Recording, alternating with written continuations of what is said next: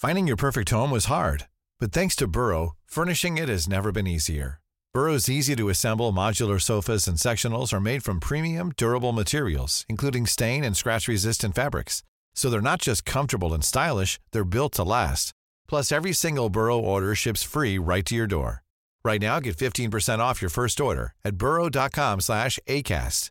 That's 15% off at burrow.com/ACAST. Ready to pop the question? The jewelers at BlueNile.com have got sparkle down to a science with beautiful lab-grown diamonds worthy of your most brilliant moments. Their lab-grown diamonds are independently graded and guaranteed identical to natural diamonds, and they're ready to ship to your door. Go to BlueNile.com and use promo code LISTEN to get $50 off your purchase of $500 or more. That's code LISTEN at BlueNile.com for $50 off. BlueNile.com, code LISTEN. The Guardian. Current estimates suggest that there are 7.5 billion people living on Earth and using its resources.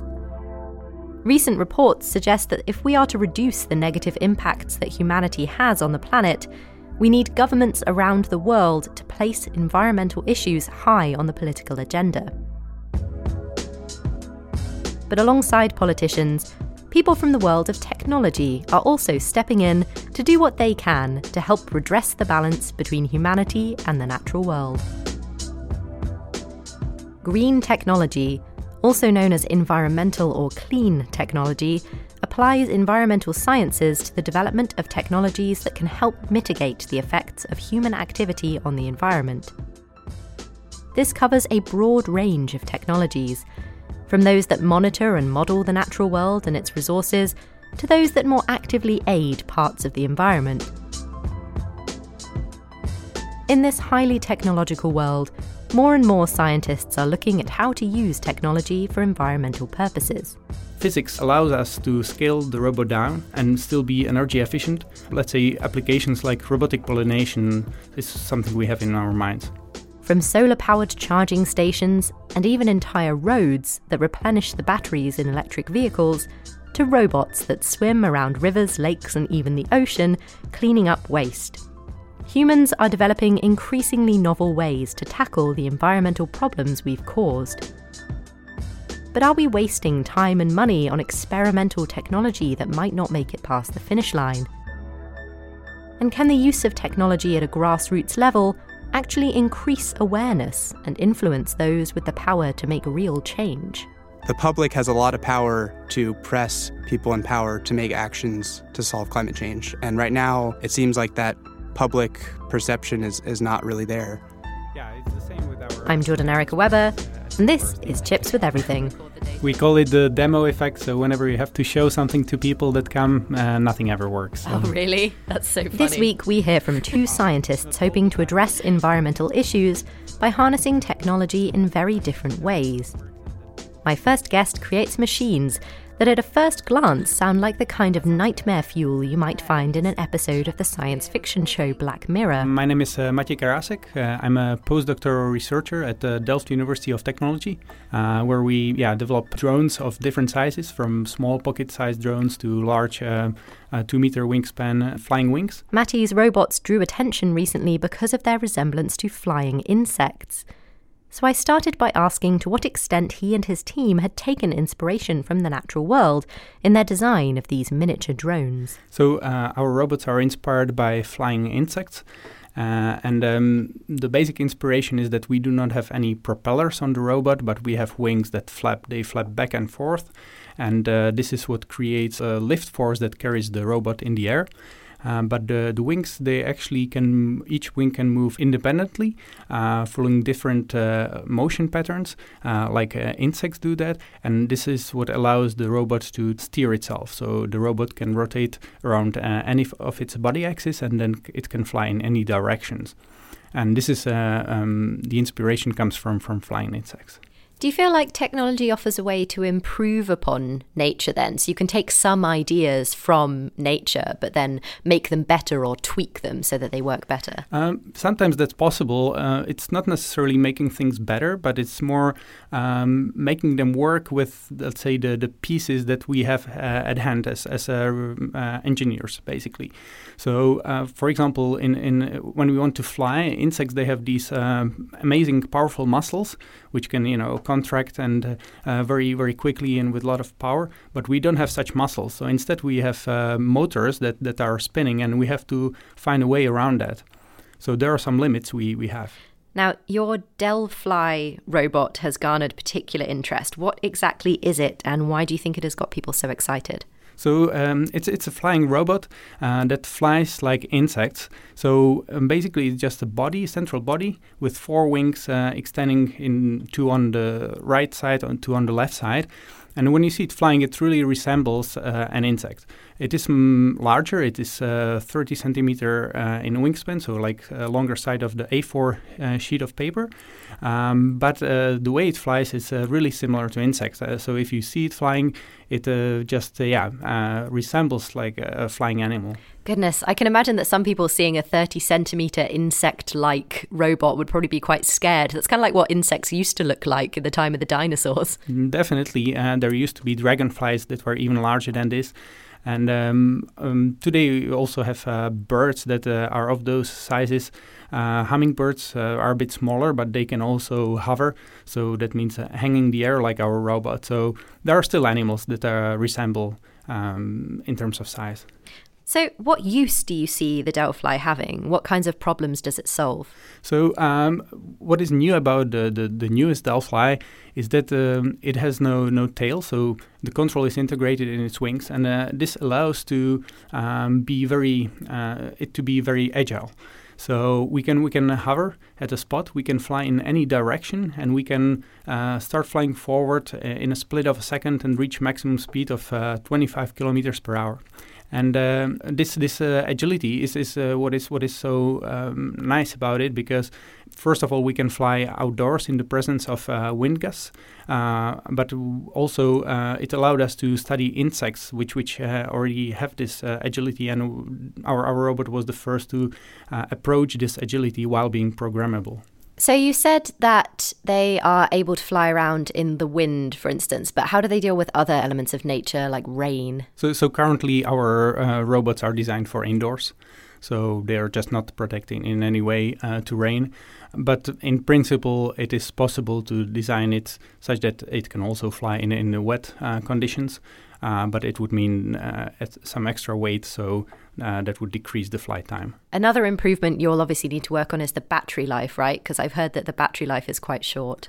Yeah, so currently we can fly around 5 to 6 minutes when we hover, so hanging the air at one spot, but it is a bit more if we fly forward, because that's where the robot is more energy efficient, because it's also gliding through the air, and that gives it some extra lift force. Of course, we would like to extend this. We can partly improve that by using better batteries that should be available in future. But we're also looking at the efficiency of the flapping wings, and that comes hand in hand with the actuation. So if we have actuators which are more efficient, we can also fly for longer. Complex robots like Matty's have several limitations due to their hardware, like size and battery life. But their software offers some incredible opportunities, incorporating perception and real-time identification of obstacles to allow the robots to learn in a dynamic environment and identify solutions mid-flight. I wanted to know more about how robots like the Delfly could be taught to behave autonomously. First of all, we have to add them some sensors, such as small cameras, that allow them to see the environment around them. Then there are different techniques how to, let's say, process this image to figure out if what we are seeing is an obstacle or if it's, for example, an opening through which we can fly through. And that's basically an ongoing research we're doing right now, how to use the camera images for autonomous flight. One of our previous Delfly robots, which was less agile, would already carry a stereo vision system, so actually 2 cameras that work like human eyes. So not only you can see around yourself, but you can also see the distances or estimate distances of the things you see. And with this system, the robot was able to fly around a room or office environment and explore that, flying around basically semi-randomly, but exploring the whole area. So what kinds of things would you use it for? So the robot can, for example, carry a camera. So it can perform tasks like a remote inspection when you need to fly somewhere to a location which is difficult to reach for a human. And the advantage of our robot is, apart from its agility, it is very lightweight and very safe around humans. So it can fly in our natural environment. Unlike robots with propellers that spin very fast, and then they can cause some harms to us. The wings that flap, they move back and forth and bounce off objects. So in this way, flapping wings are much safer. So is it true that you could use this robot, though, to do the job of insects like bees? So we cannot do it at the moment, but it is one of the possible applications for future. Of course, there remain many, let's say, challenges to be solved. Our robots are now, as I mentioned, quite large. If you would like to replace all the bees, then we don't want to have these big robots flying around. But we're thinking of what the applications of such a robot could be. And because the physics allows us to scale the robot down and still be energy efficient, let's say applications like robotic pollination is something we have in our minds. So assuming that it is theoretically possible to make these robots smaller and autonomous and able to pollinate plants, how far do you think we are from a future where we have robotic insects pollinating our plants? So I think if we would go in this direction, the first step would be to try this out in greenhouses, which is still kind of a, let's say, environment which is controlled in terms of wind and elements. And I think it is realistic to say within 5 to 10 years we could have robots flying there. Wow. And how small are you going to be able to make them? Well, currently we think something like palm-sized robots, that's what is achievable with current technology. Of course, we would like to go smaller and smaller, but there we're really hitting limits, especially in actuation. So as I mentioned, we have motors that spin, but we would like to have actuators that work more like muscles, so that contract. But so far, we don't have a good alternative to animal muscles. Do you think that some people might argue that the kind of time and effort and money that you and other teams are putting into this kind of thing could be better spent maybe helping to save the insects instead of finding ways to replace them? Yeah, so we actually think that's the way to go. We should figure out why the insects are dying, and we should just try to save them. But of course, our work has also other applications. So the money spent on our research is not money that could also go to, let's say, research of why bees are dying out. We see other applications for our technology, like search and rescue missions after earthquakes, where the robots would fly around buildings, collapsed buildings, through small cracks in the walls and search for survivors, for example. Awesome. Do you think that these kinds of mini flying drones that you're making will be prevalent in future? Do you think that future generations will just see it as completely normal to have robots flying around? Yes, I think so. Already now we see that kids are adapting very quickly to our technology, and I think flying robots will just become a part of our daily lives. So perhaps one day we'll live in a future in which drones like Delphi are commonplace, monitoring natural environments, working in greenhouses, or maybe even one day spreading tree seeds from the sky to fight deforestation. But in the meantime, how else are scientists harnessing technology in the hope of making a difference to the environment? You know, if a politician proposes a law, you can test that out in the game and see how it impacts the civilization. And that's just kind of mind-blowing to me, that you could really use games like this to do a lot of good. Find out after the break, as we join a scientist/video game player trying to fight the big fight from the grassroots level.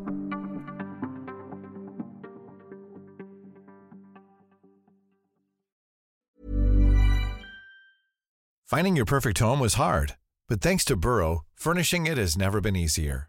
Burrow's easy-to-assemble modular sofas and sectionals are made from premium, durable materials, including stain and scratch-resistant fabrics. So they're not just comfortable and stylish, they're built to last. Plus, every single Burrow order ships free right to your door. Right now, get 15% off your first order at burrow.com/ACAST. That's 15% off at burrow.com/ACAST. Introducing Wondersuite from Bluehost.com. Website creation is hard, but now with Bluehost, you can answer a few simple questions about your business and get a unique WordPress website or store right away. From there, you can customize your design, colors, and content. And Bluehost automatically helps you get found in search engines like Google and Bing. From step-by-step guidance to suggested plugins, Bluehost makes WordPress wonderful for everyone. Go to bluehost.com/wondersuite.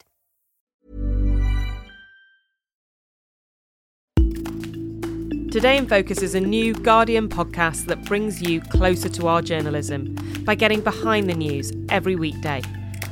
You'll join me, Anushka Astana, talking to people at the centre of the big stories impacting our world. We'll use personal perspectives and expert analysis to put you at the heart of what matters.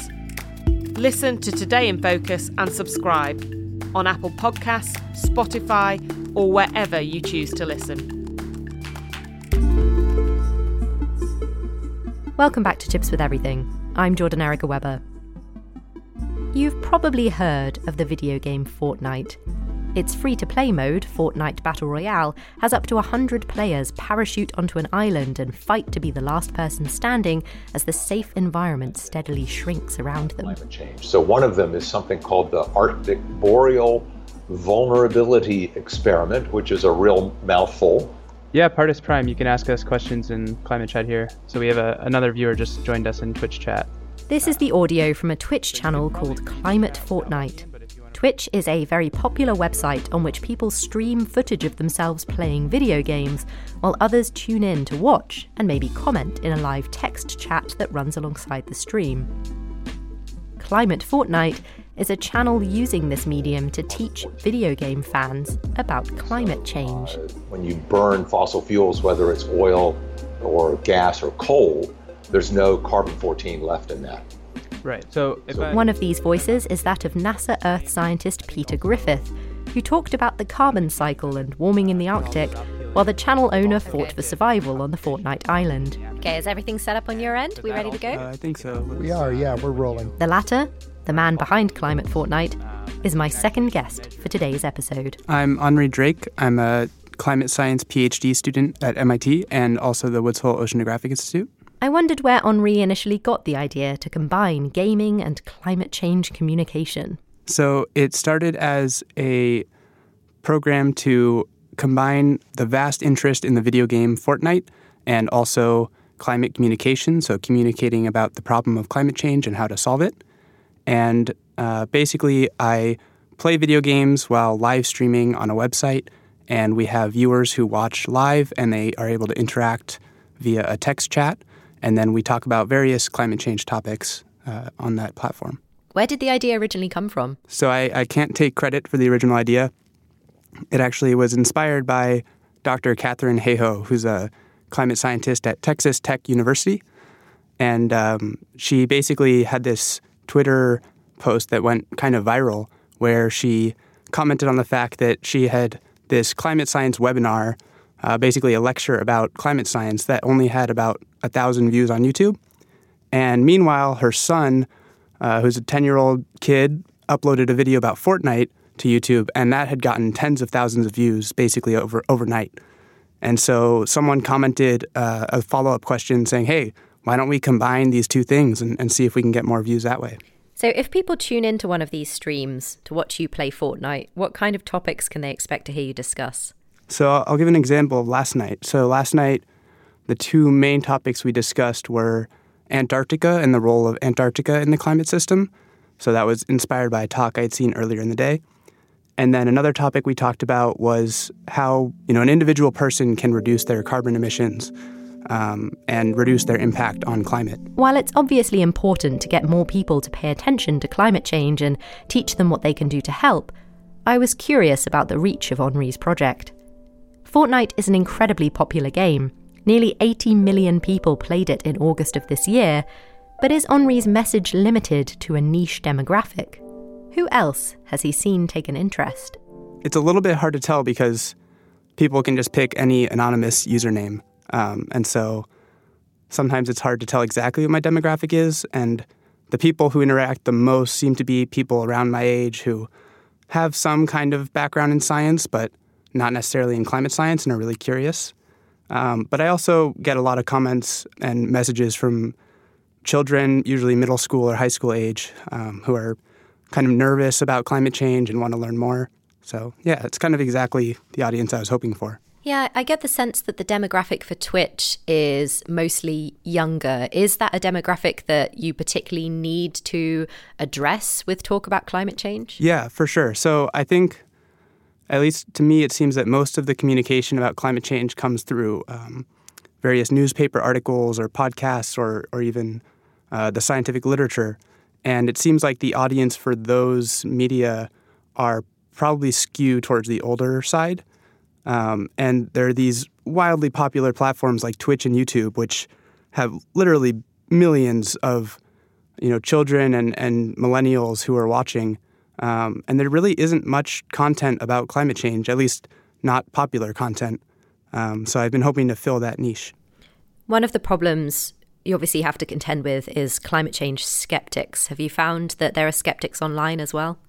Yeah, it honestly hasn't been as much as I expected. So basically anytime, we post anything about climate change, whether it's, an article that makes headlines or, a popular forum online, there's always some skeptics who come. And usually they give sort of the same tired arguments. So it's pretty easy at this point for me to dismiss them. So sometimes if a question comes up in the stream where it's a skeptic, asking a question, I'll just repeat the one-liner that basically dismisses their comment. Other times people are a little more combative or just, straight up insult me or something, and then I'll just ban them or silence them from the chat. And I've had a few people who they're sort of on the border of being skeptics and also deniers. And so there I try and entertain them for a little bit. And, if they're honestly curious about the science, I'll explain it. But if they just reject the evidence and say, climate scientists just tamper with the data, then usually I just give up at some point. Yeah, fair enough. What's the larger response been to the project? So the initial response was from mostly the scientific community. So other scientists were really supportive of the project and I think saw immediately the value that it could have. And only recently has sort of the larger gaming community started to appreciate the project, I think. So we've been getting a lot more followers in the past week. And I had a stream last night where I played for 2 hours. And over the course of those 2 hours, I got about 100 new followers. And we had an average of maybe 30 viewers, which to me is really exciting because that's basically the size of a normal high school or university classroom. So already I'm getting a pretty good audience, and it's only growing. Given the name of the channel, it's perhaps unsurprising that Henri's audience currently seems to consist mainly of people with an existing interest in issues around climate change. While his reach is expanding wider into the gaming community, I wondered if Henri thought that his approach would be effective in garnering any real attention or triggering any real change beyond these circles. So I think the couple of very active people who comment, so I have a few people who've actually joined the stream now, and they've sort of become partners with the project, but they aren't climate scientists themselves, and they're already fairly knowledgeable about the subject, so to them, it might be just marginal gains in terms of knowledge and communication. But I get the sense that most of the other viewers, they're honestly pretty anxious about the climate change problem. I mean, I've gotten a lot of questions just in the past week about this new report from the Intergovernmental Panel on Climate Change, which sort of had a pretty dire forecast for the next 20 or 30 years. And I think people are honestly a little bit scared, and they want to get, not just comfort, but also, they want to get the actual facts from an expert. And I think that the climate science community is not obviously accessible to especially young people who have questions. I mean, if someone's from a small town in say, Kansas, they can't just go up to, a climate scientist and ask them a question. But online, you can do that.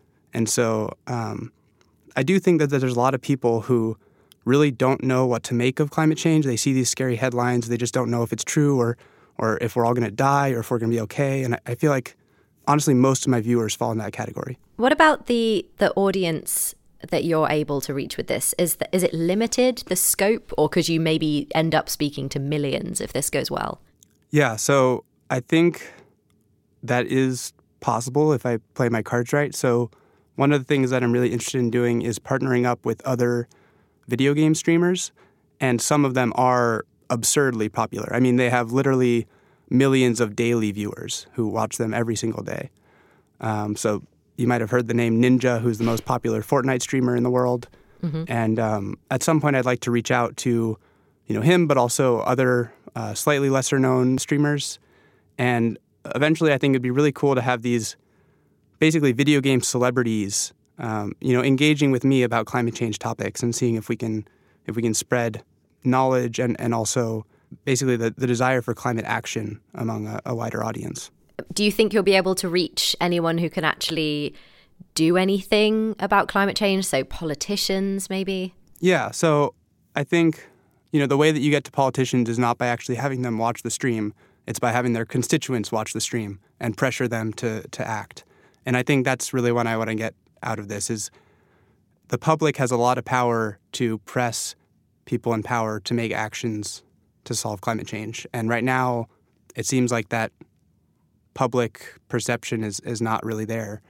So that's really the way that I want to impact the world is by getting the public really excited about solving climate change and getting those ideas out there to the politicians. So with the popularity of Fortnite, there's obviously an argument to be made that video games are a good medium for reaching a wide audience. What other movements have you seen within the games industry to tackle issues like climate change? Yeah, so the one I'm actually most excited right now is, so the project started by streaming Fortnite, but we're actually moving to also playing this new game called Eco, which is in early access currently, but the game basically, the whole point of the game is to solve climate change. So the premise is that you start on this planet with no resources, and you have 30 days before a meteor is going to strike the planet. And you have to develop your civilization to shoot down the meteor before it hits you. But you also have to balance that with environmental impacts and climate change. So every time you do something like drive your car around the planet, you emit carbon dioxide, and that is going to warm the planet. And you can actually lose the game if you impact the planet too much. So I think you can really use games to not just, start the conversation, but actually teach people things about how the climate system works. And that's the direction I'm most excited about. Do you think this game, Eco, will actually teach people enough to change their behavior? Yeah, I definitely think it could. So one of the really exciting things about the game is that it really has a lot of details built into it. So, for example, last night we just switched over from using coal and wood to power some of our machines to using a windmill. And, there are immediate impacts in the game where the air pollution improves. We just started the game, but there's so much you can do with this. You can even pass laws in the game, so you can actually test out how, if a politician proposes a law, you can test that out in the game and see how it impact the civilization. And that's just kind of mind-blowing to me that you could really use games like this to do a lot of good. Playing devil's advocate, I guess, or taking a more skeptical view, how much do you think people actually listen to these messages? Yeah, so it's hard to tell. I think that the way I can get feedback is people asking questions. And a lot of people, after they ask the question and I answer, they actually respond and they'll say, thank you for explaining that, or wow, I've learned a lot today, and things like that. So I think that people are actually getting something out of this. And I have to say that when I first started the project, I was playing Fortnite and the conversations were not very high quality. I would get distracted by dying in the game and things like that. But since I've switched to Eco, and now that the game really is a slower pace and it has more to do with climate change, I think people get a lot more out of the conversations. And I think people are really getting a lot out of the stream. With recent reports that only a few companies some say 100, some say 50, are responsible for around 70% of the world's greenhouse gas emissions, it's clear that in order to mitigate the effects of climate change, significant effort is required at the governmental level. But that doesn't mean that individuals have no power. Whether that's technologists like Matti Karasek experimenting with solutions for some of the problems we've caused, or climate scientists like Henri Drake, recognizing that some audiences might be better reached in the online communities in which they already like to spend their time. In the face of such a truly global problem, it's up to each of us to use what particular tools we have. I'd like to thank Matti and Henri for joining us on the show this week. You can watch the Delphi in action by following the link in the episode description on the Guardian website, where you can also find out more about Henri's project Climate Fortnight. What game would you like to see a climate scientist try to play and talk over at the same time? Let me know by emailing chipspodcast@theguardian.com. This episode of Chips with Everything was produced by Eva Krysiak. I'm Jordan Erica Webber. Thanks for listening. The Guardian.